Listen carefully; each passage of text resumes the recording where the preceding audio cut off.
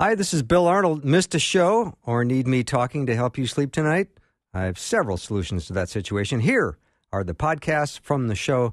You are the best for listening and supporting Faith Radio.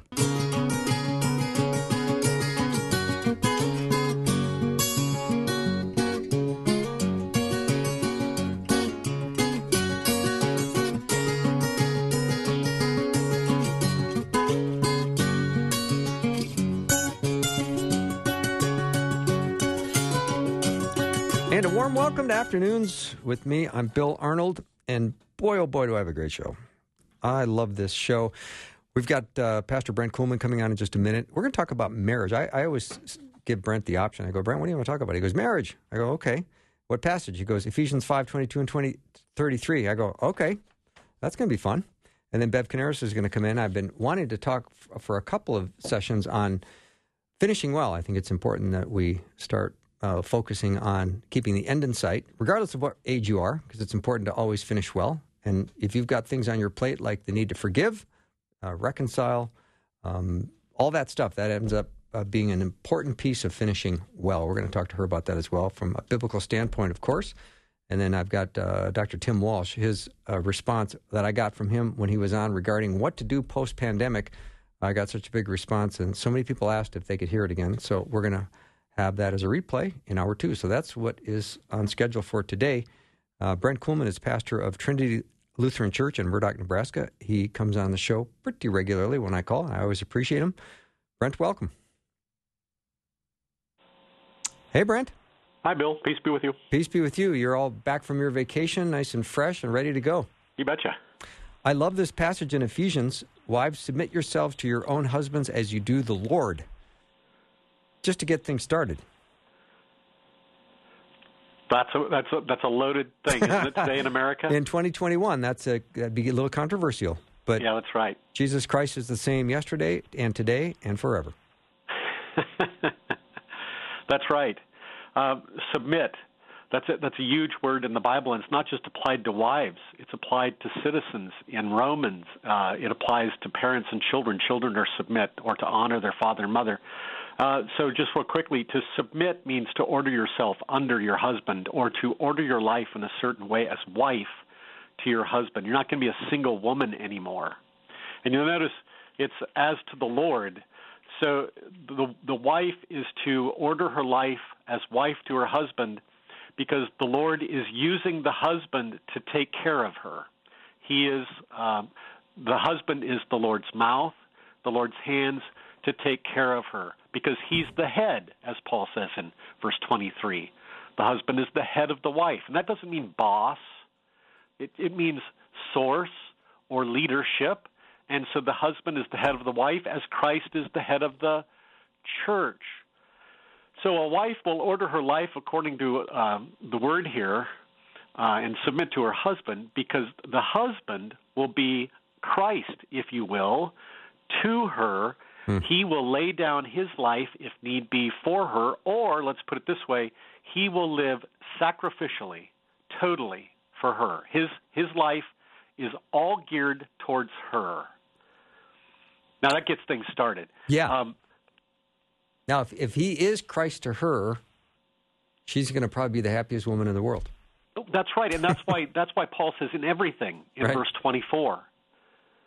When the woman knows and can trust her husband to be Christ for her, that is to live self-sacrificially and even die for her if need be, she will order her life in every way toward him as wife.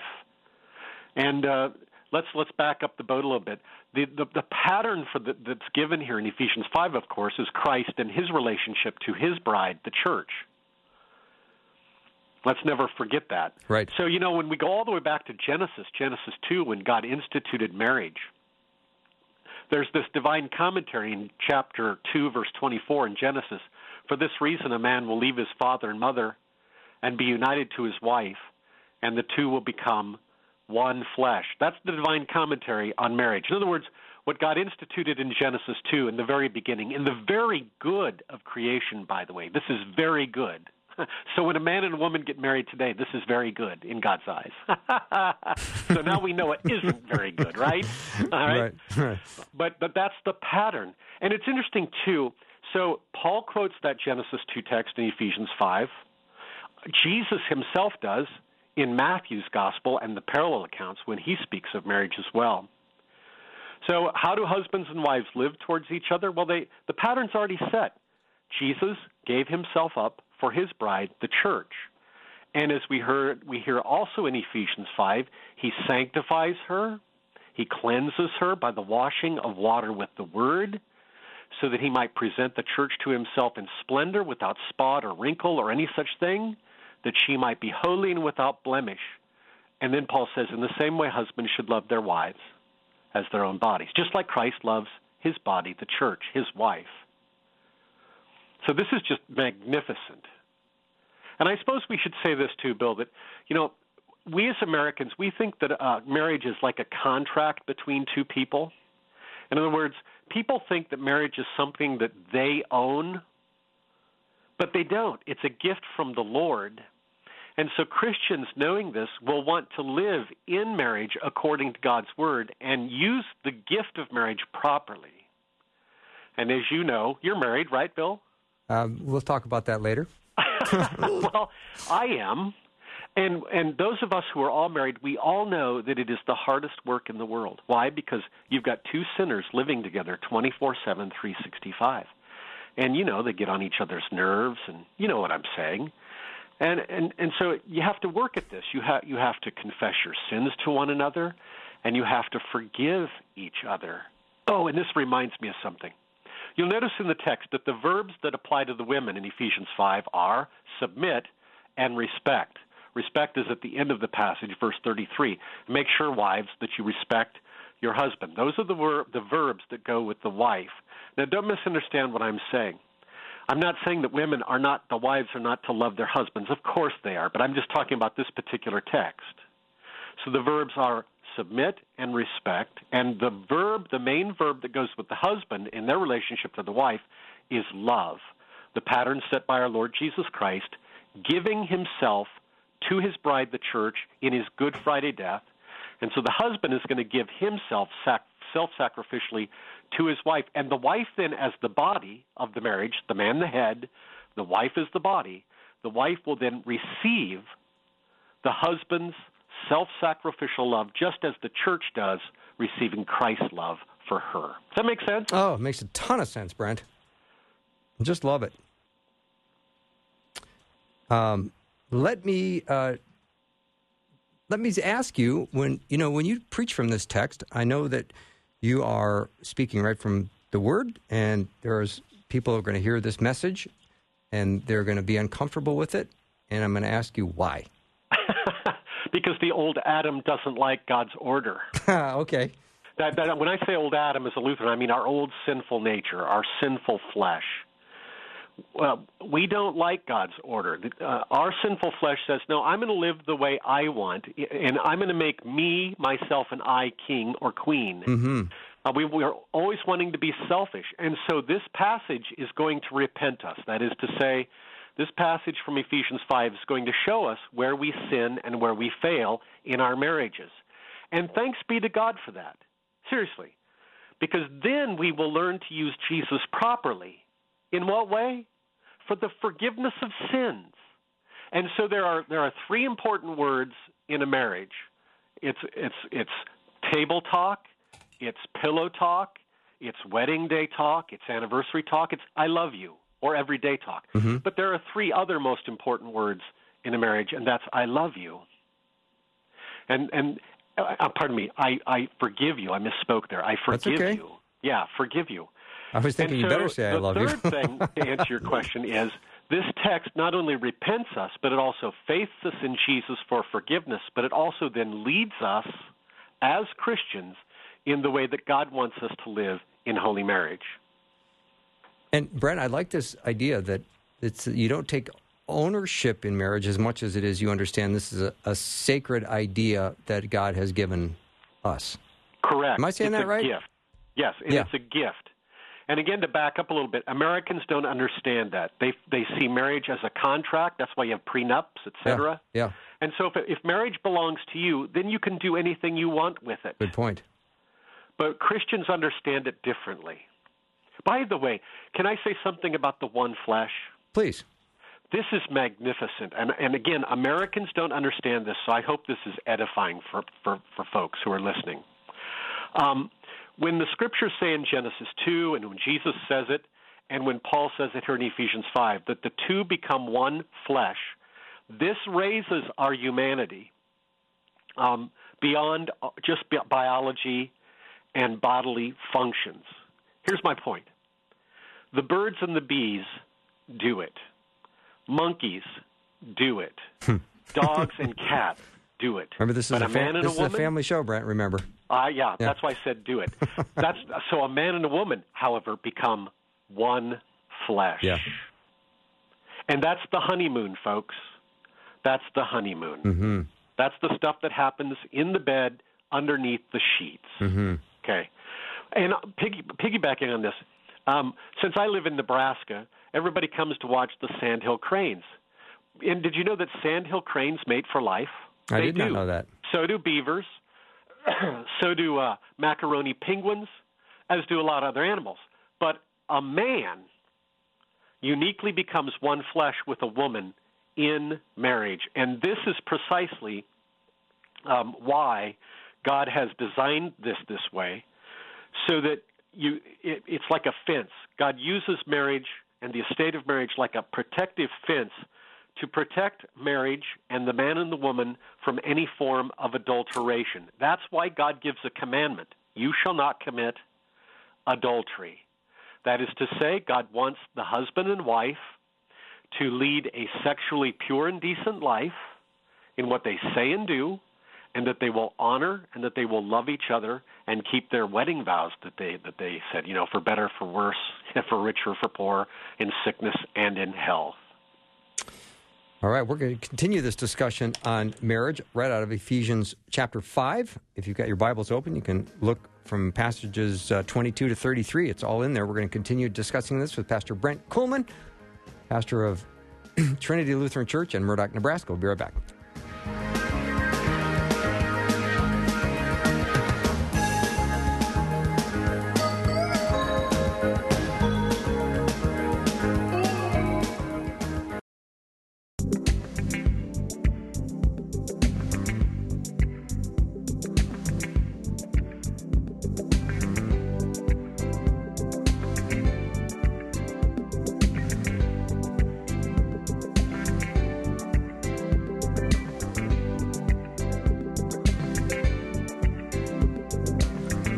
My guest today is Pastor Brent Kuhlman.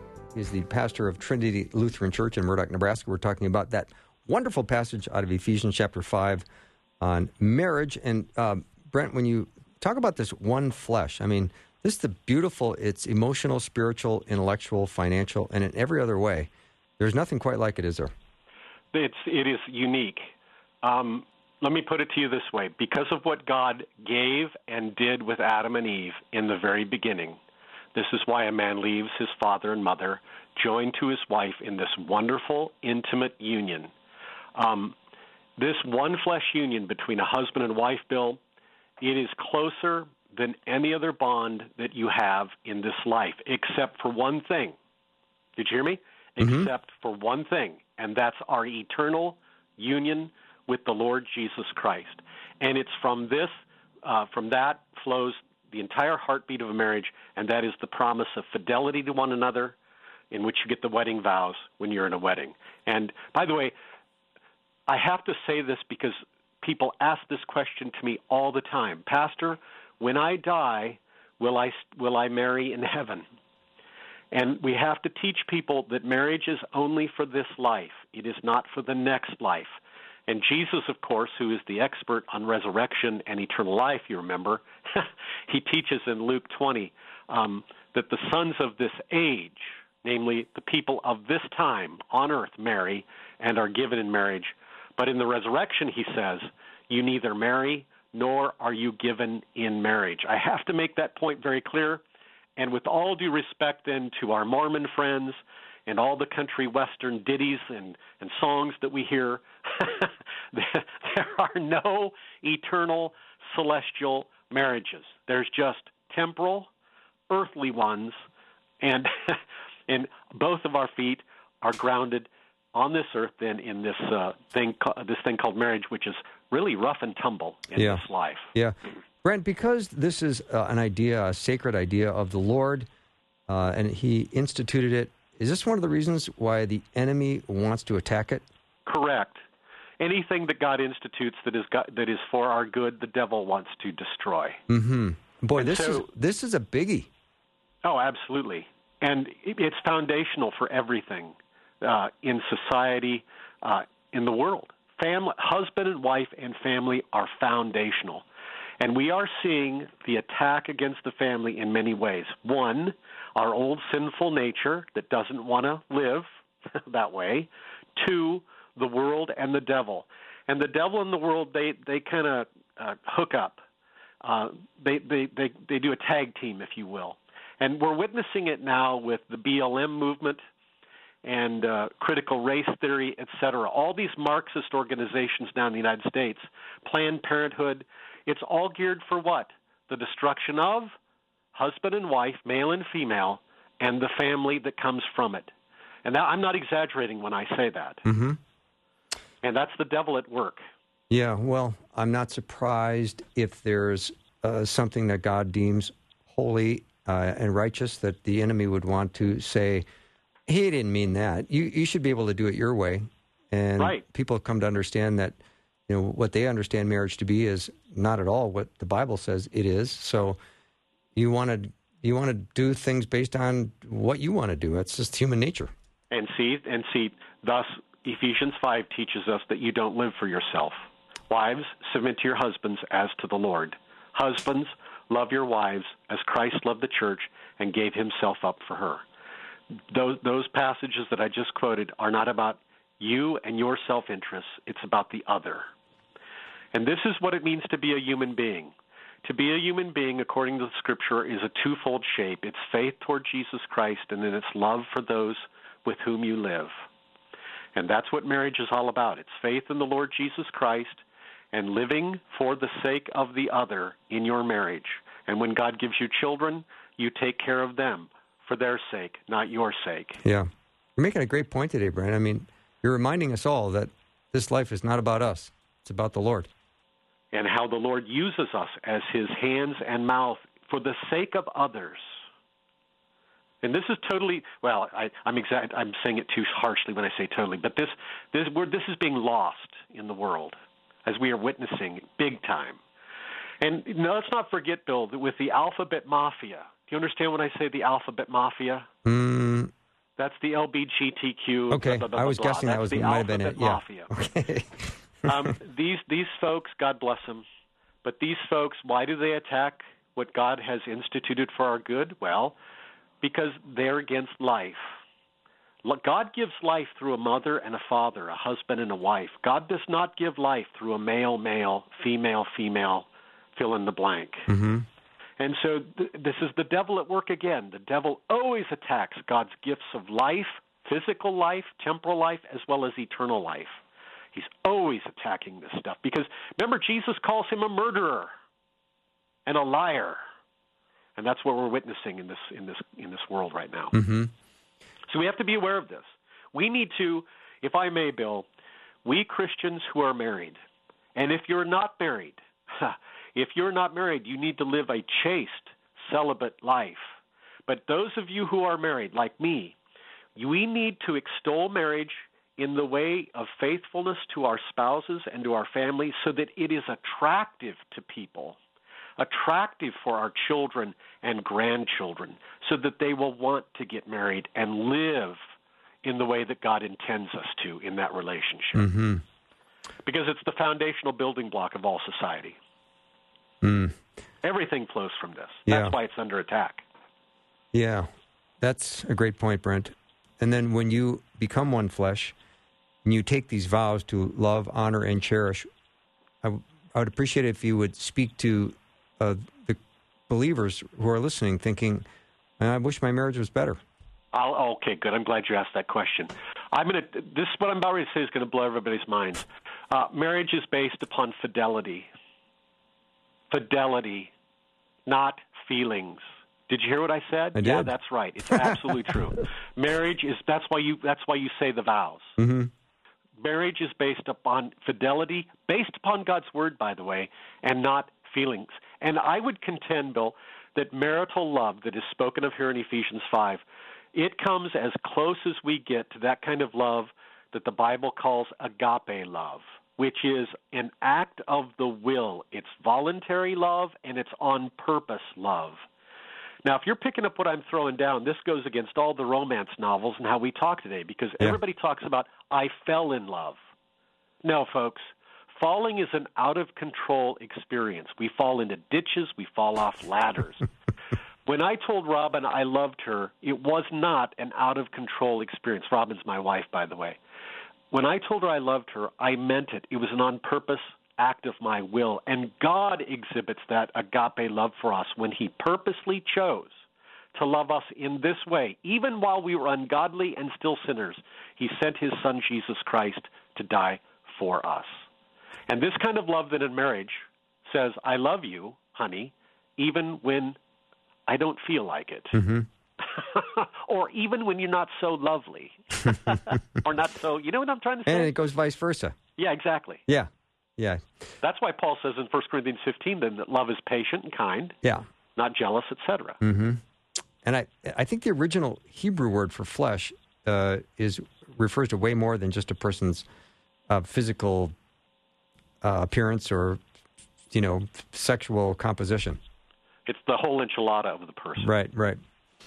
Mind, body, the whole enchilada. That's why the wedding service, talks about love, fidelity is not, well, in all three of these ways, mind, body, spirit, all of it. Yeah. Yeah. So just got a nice text from someone saying, preach, ! So you've done a nice job today, Brent. Good. So you folks, you who are married, marital love says, I'm going to stick with it. For better, for worse, for richer, for poor, in sickness or in health. Yeah, but what if there's abuse or things like that? Well, then you can leave that. Yeah. Yeah, but you're going to try and get help. Right, of course. Yeah. Yeah, it's tough. Well, that raises a whole other issue. I don't know. Do we have time to talk about those things? No, we've got about 45 seconds. Well, maybe you should have me on another time. But I guess finally, I'm going to tell you one thing just to have fun here before we say goodbye, if I may. There was a really old, astute man one time who told me, he said, you know what, Brent? If you want to stay married, don't get divorced. So when you stay with it, then you're determined to love each other, come thick or thin. Yeah. Thanks so much, Brent, for being on the program today. Delight having you. Thank you. Yep. Pastor Brent Kuhlman's been my guest, pastor of Trinity Lutheran Church in Murdoch, Nebraska. We'll take a little break. We're going to continue our discussion on finishing well. We started it yesterday with Marcus Bachman. I wanted to have part 2 today with Bev Coniaris. She's going to be in studio in just a minute. Be right back.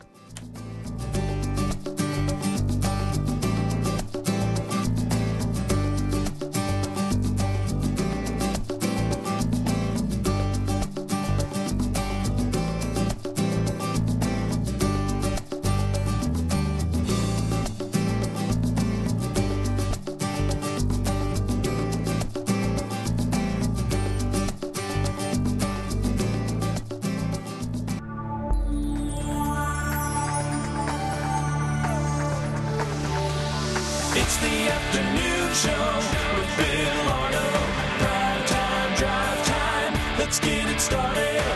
Jump in your car. Yeah. What's for dinner? Hey. It's the afternoon show with Bill Arnold. Welcome back to the show. Yesterday we talked about finishing well with Dr. Marcus Bachman, and I've wanted to keep this discussion going, and today's going to be a great opportunity. Beverly Coniaris is my guest. She is here with me in studio. She was a Bible study fellowship teacher for 30-plus years and loves to teach and mentor, and always a delight to have her in.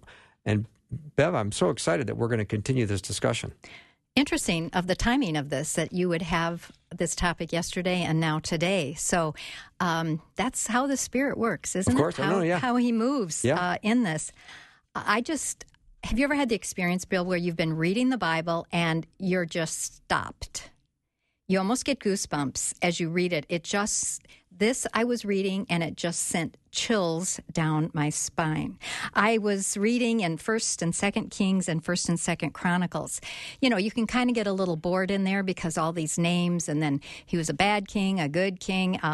But boy, was I sitting up straight after I started reading this portion of God's Word. It describes the lives and the reigns of Israel and Judah, the reigns of the kings, and it's so sobering when you look to see how many are described as doing evil in the Lord's eyes. Some started awful and ended well, but the majority ended poorly, not following the Lord. Well, each king really had their own little unique story as to the whys of how they finished. I have wondered about my own life and how I'm going to finish, Bill. I think of that often. Am I going to just run out of steam here at the end? Am I going to stay motivated to keep serving the Lord, keep sharing the gospel, or am I going to just sit back and say it's my time now for retirement? You know, we all have those choices to make. And so understanding if we really need to be committed to this idea of finishing well. I was having a conversation with a much younger person the other day, and he asked me, why aren't you older people? I wasn't offended. Why aren't you older people mentoring us ones who are younger in the Lord? We are longing for your input. We don't know what to do. Wow. And he was just really getting on me why this isn't happening, more that it should be. And I tried to explain to him kind of how you can start to think. You can start to think, well, I'm just going to be a little more self-focused. You know, I deserve this kind of retirement, laying back. I did all that teaching or all that serving or mentoring earlier in my life, and it's time for the younger people to pick that up now. I'm going to seek a peaceful life here, free from responsibility. You know, many have served so hard and so long, they want others to step up, but is that finishing well? Is it? You know, whatever energies I have, now ministry may change as I age, but I would hope that whatever energies I do have, that I will continue serving to the very end. I keep 3 obituaries, you can see how yellowed they are, Oh, wow. in my Bible. Okay. And this is a reminder to me to finish well. One is Bob Glockner. Did you know Bob? I knew Bob, yeah. Yeah, many people in the Twin Cities knew Bob Glockner. Yeah. Quite a man. It reads here that at 18, after making a commitment to Jesus Christ, his passion for spreading the good news about Jesus led him to a lifetime of Christian ministry and service. And it goes on to tell all the different areas where he served. And I happen to know that he had memory issues at the end and was being cared for, and he was sharing the gospel and quoting scripture, even though he was diagnosed with Alzheimer's. Mm-hmm. But that did not go away. Isn't that beautiful? That's fantastic. And then one of my favorite, Huldah Stahl. Nice. Huldah Stahl. Did you know her? I did not. Okay. I cut this out of the Great paper name. up at our cabin. I love it. I love the picture, too. It's just everybody's grandma, you know? But anyway, they describe her here. The kids are writing. 6 sons. She says, our mother was a lifelong student and teacher of the Bible. She's taught Sunday school for as long as we can remember, as long as she was able. She was the junior school superintendent, planned the annual Christmas program for most of our growing up years. She ministered to college and career youth, writing handwritten letters and our daily devotional to them. She was a regular participant in neighborhood Stonecroft Bible studies. Our mother had a passion to spread the gospel around the world and often hosted missionaries in our home. She prayed for all 63 of us by name at least once a day, and her prayer life included, go on and on. Wow. So that's Huldah. Then we have Ronald Norling. And Ronald retired at the age of 62 with a pension of $25 a month. After their family was grown, they opened their home and hearts to many foster children. After retiring, let's see, that goes on. The important part of Ronald's life was his personal relationship with Jesus. He read the Bible daily, spent much time in prayer. He was an inspiration to everyone he met, including the last 4 years sharing his faith at the nursing home. These are people, Bill, that finished well, modern-day heroes.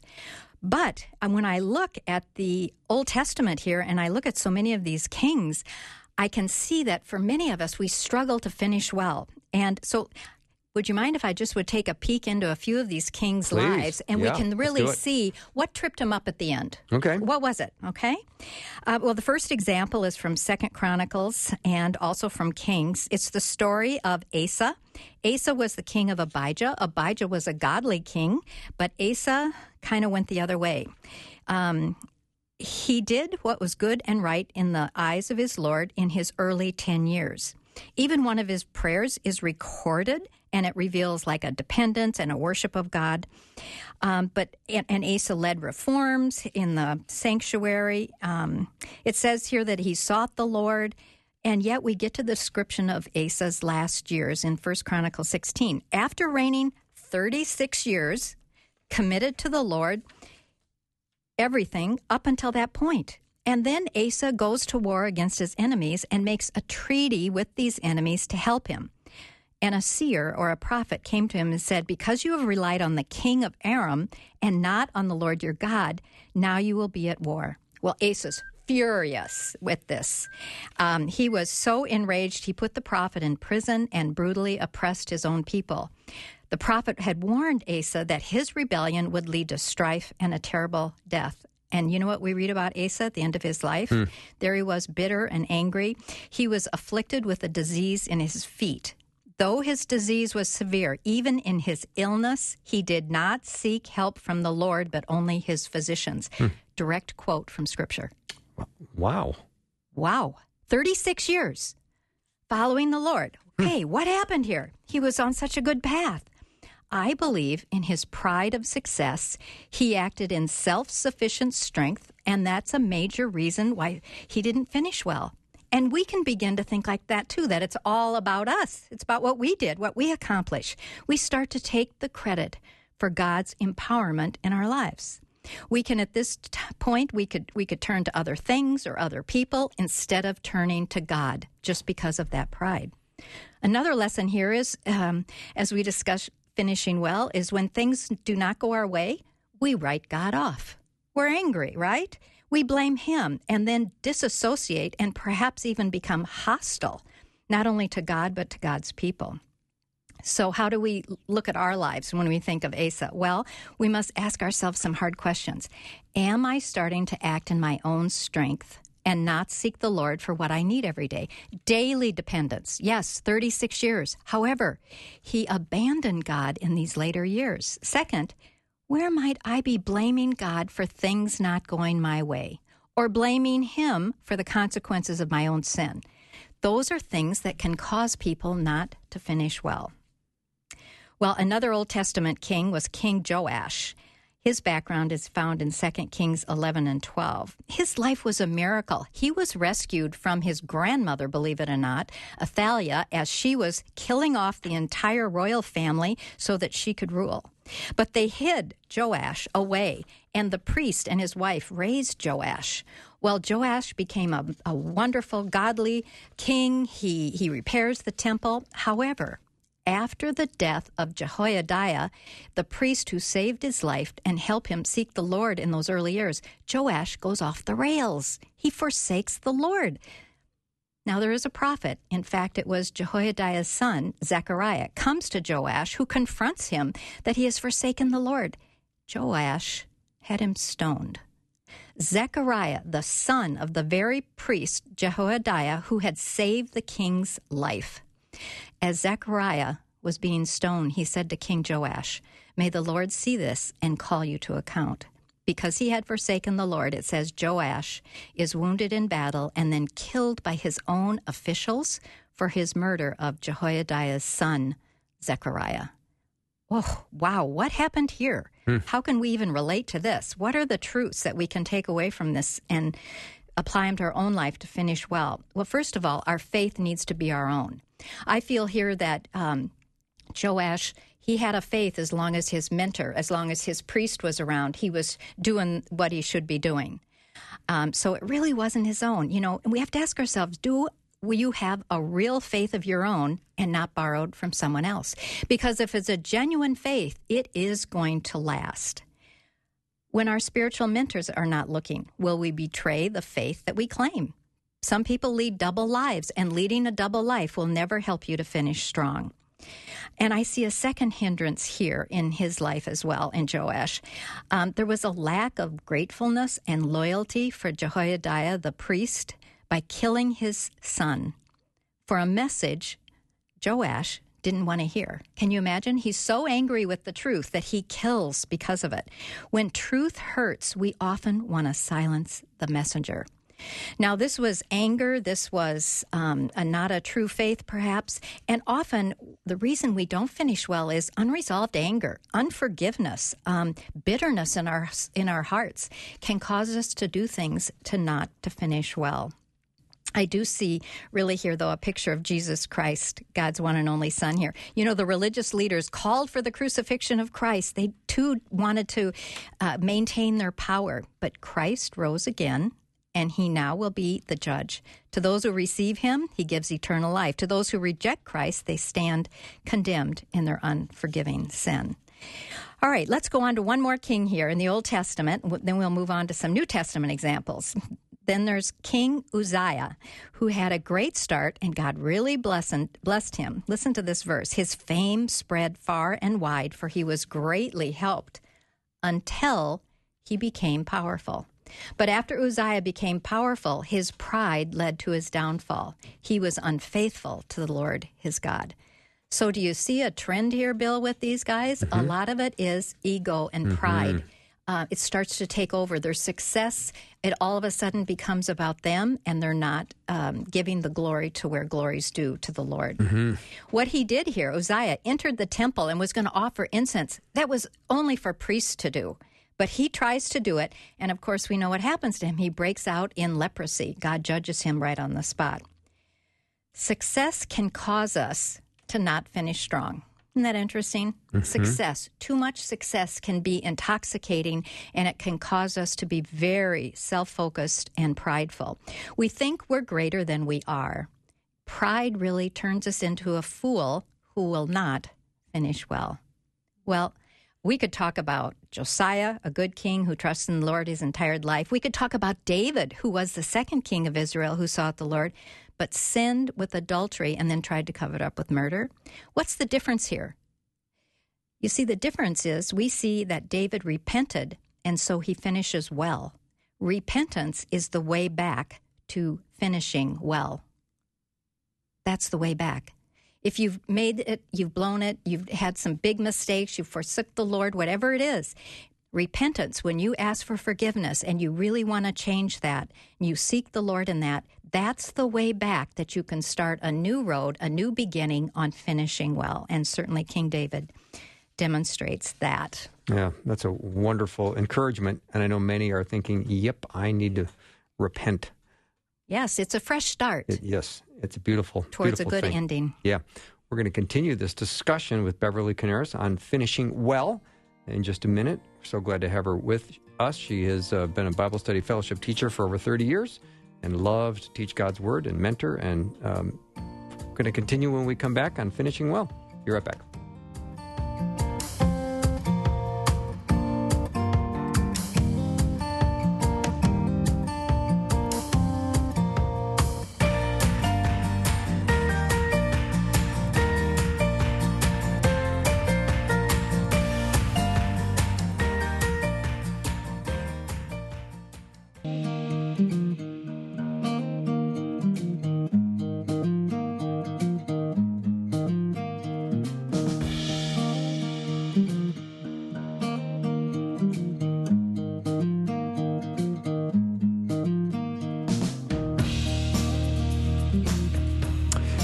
Great topic, finishing well.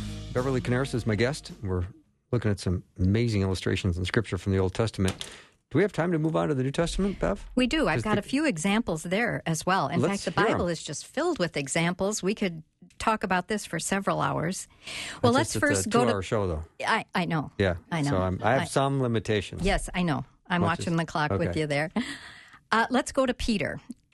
Most people understand Peter's story. He denied Christ 3 times.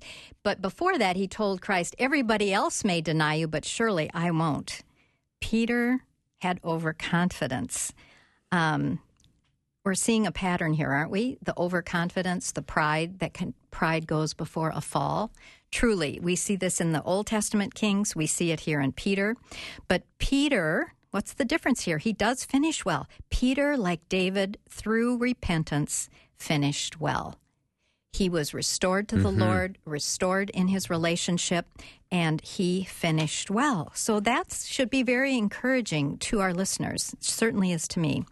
And then we have Thomas, a disciple of Jesus. He was absent when the resurrected Lord first appeared to the disciples, and so he said, unless he sees with his own eyes and touches Christ's wounds, he would not believe. Now, Christ appears, and he rebukes Thomas somewhat here when he says, blessed are those who believe without seeing. But he did have Thomas touch his wounds. He saw for himself. Thomas, too, repents as he falls to his knees. I picture him falling to his knees anyway, and makes the greatest confession of faith up to this point when he responds, my Lord and my God. So there was an example of he didn't start well, but he finished well.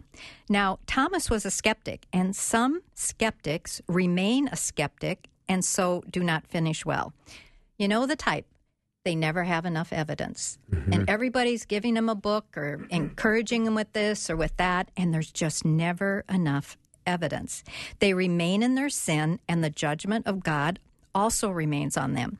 This is not finishing well. A skeptic, they have to move from skepticism. It's all right to have some skepticism, to have some doubts, but then you are not meant to stay there. You are meant to move out of your doubts, out of your skepticism, and into faith. Now, the Apostle Paul was also had a really rough beginning, but he finished well.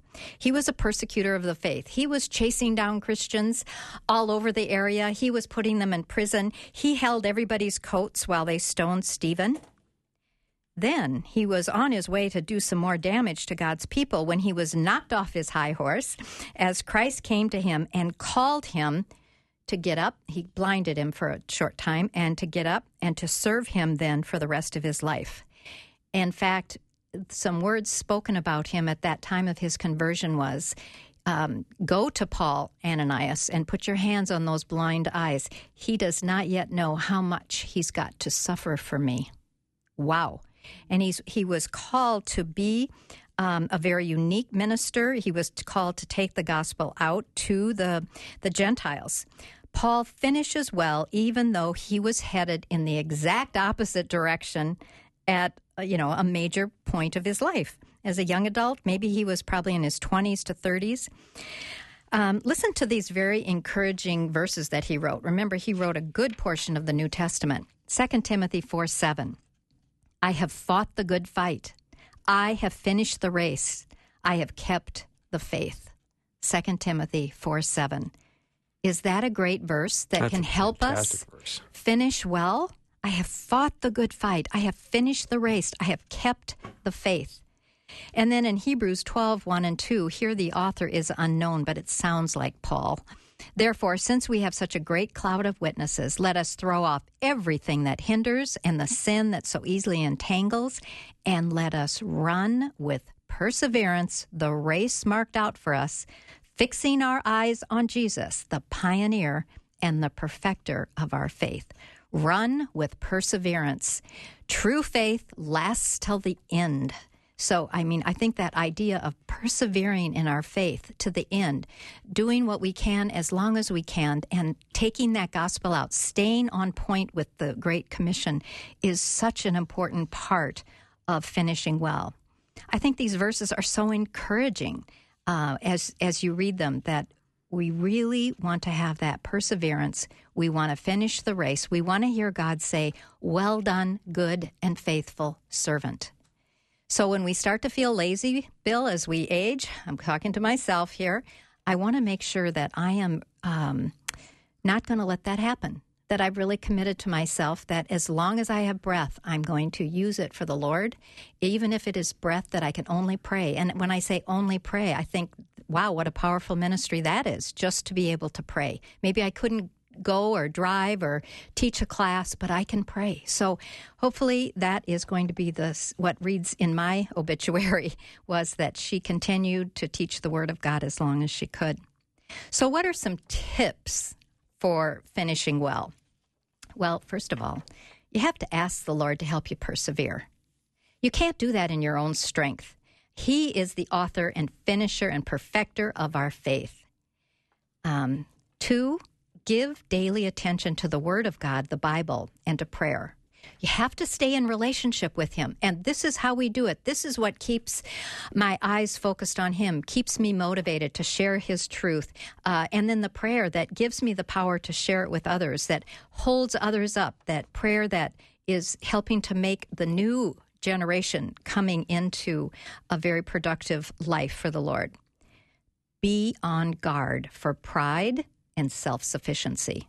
As I look at the lives of these kings, that really is my takeaway. Pride and self-sufficiency will cause us not to finish well. Another tip 4, obey God. Obey God as we love Him. That's a step of obedience, is loving Him, and loving others and serving others sacrificially. 5th, have people in your life to help you stay accountable. Don't we need each other? I find I have this small group, we call ourselves the prayer group, and these other 5 women, we help to hold each other accountable. We listen to each other, we study together, and that's a great help. And I really think my husband and I myself, we urge each other on to serve the Lord and care for other people. And remember, if you feel like you've blown it, like we're not finishing well, you're on a path right now where you're not going to finish well. Repentance is the way back to finishing well. Repentance means turning around and going in the other direction. God can help you do that. Fall on your knees. Tell Him, I've really messed up here. I'm off the rails. I want to get back into this life of serving and loving you, and so I can get back to finishing well.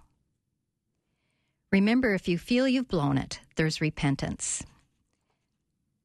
Next, check your heart for any unforgiveness, anger, bitterness that's unresolved. Life's too short. Do you really want to face Jesus with those kinds of things in your heart?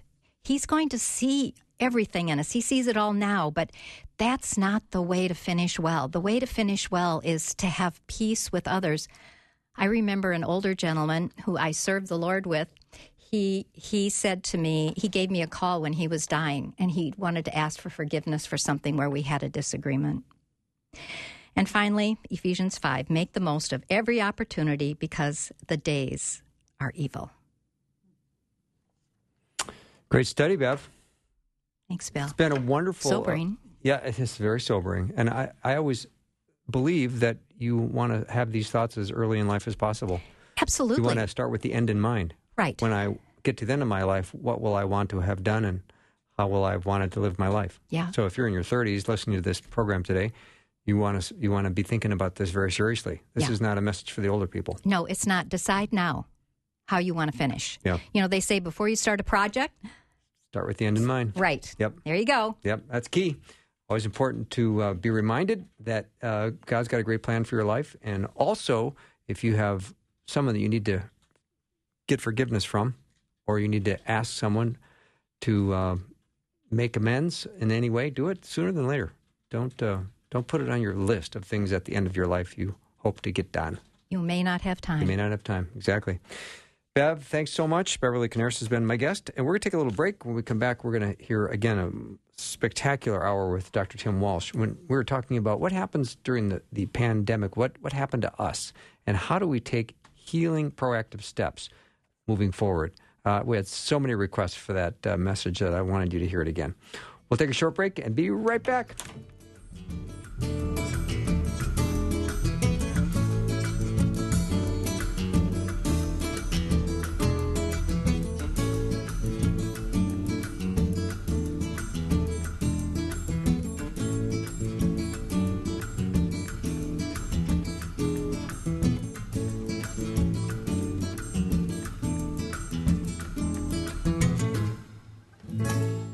Thanks for listening. Programming like this is made available through your support. Information available at myfaithradio.com.